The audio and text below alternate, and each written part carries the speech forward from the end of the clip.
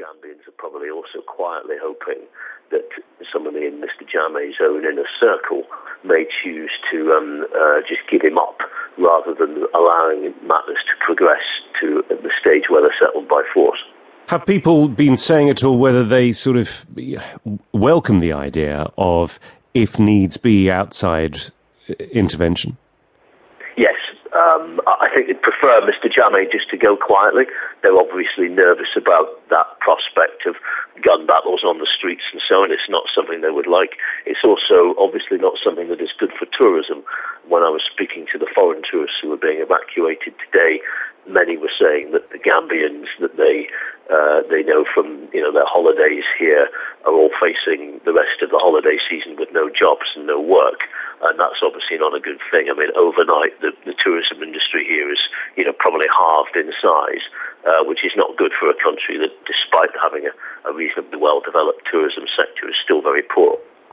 And in terms of the man who is widely, or pretty much universally, with the exception of Yahya Jammeh, seen to have won the election from the end of last year, Adama Barrow, he's in Senegal at the moment. From your understanding, is it going to be reasonably easy for him to physically to get into the Gambia tomorrow?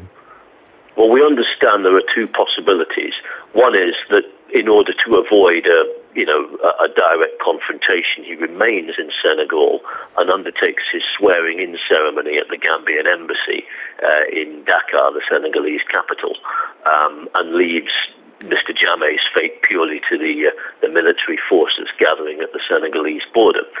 The alternative is that he presses ahead with his inauguration that was planned at the main football stadium in Banjul, which was scheduled to take place tomorrow, and that he enters Gambia sometime in the next 12, 24 hours to attend that.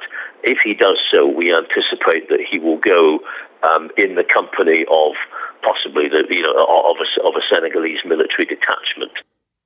The reporter Colin Freeman in Banjul.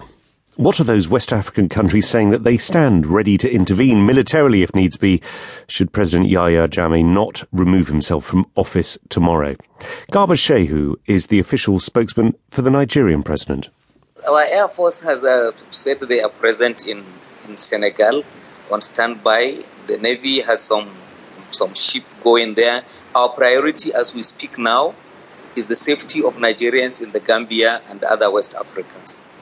Whether there is going to be any military activity is fully dependent on the new president, Adama Barrow, who takes office tomorrow.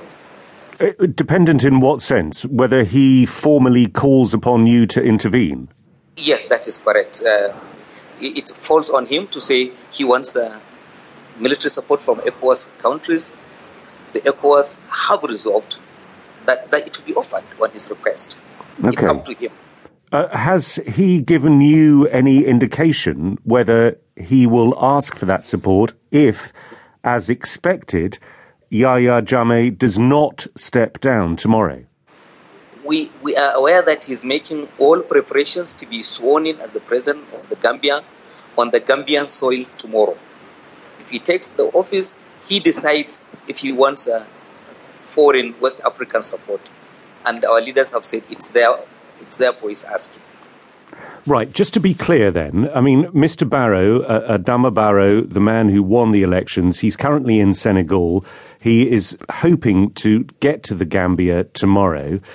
If he steps foot in the Gambia and somehow is sworn in to office, at that point, you're saying if he asks for your help, your military help, you will provide it? That absolutely is correct. The requirement of the Constitution is that he is sworn in on the Gambian soil. It doesn't have to be in Banjul, just anywhere. As the president of a sovereign West African state, he can call for whatever kind of support he wants, and it shall be given. And just in terms of this process for him, triggering this request for there to be outside military intervention, again, I suppose one can imagine that if his ambition of crossing the border and being sworn in was thwarted, at that point, he might turn to you and say...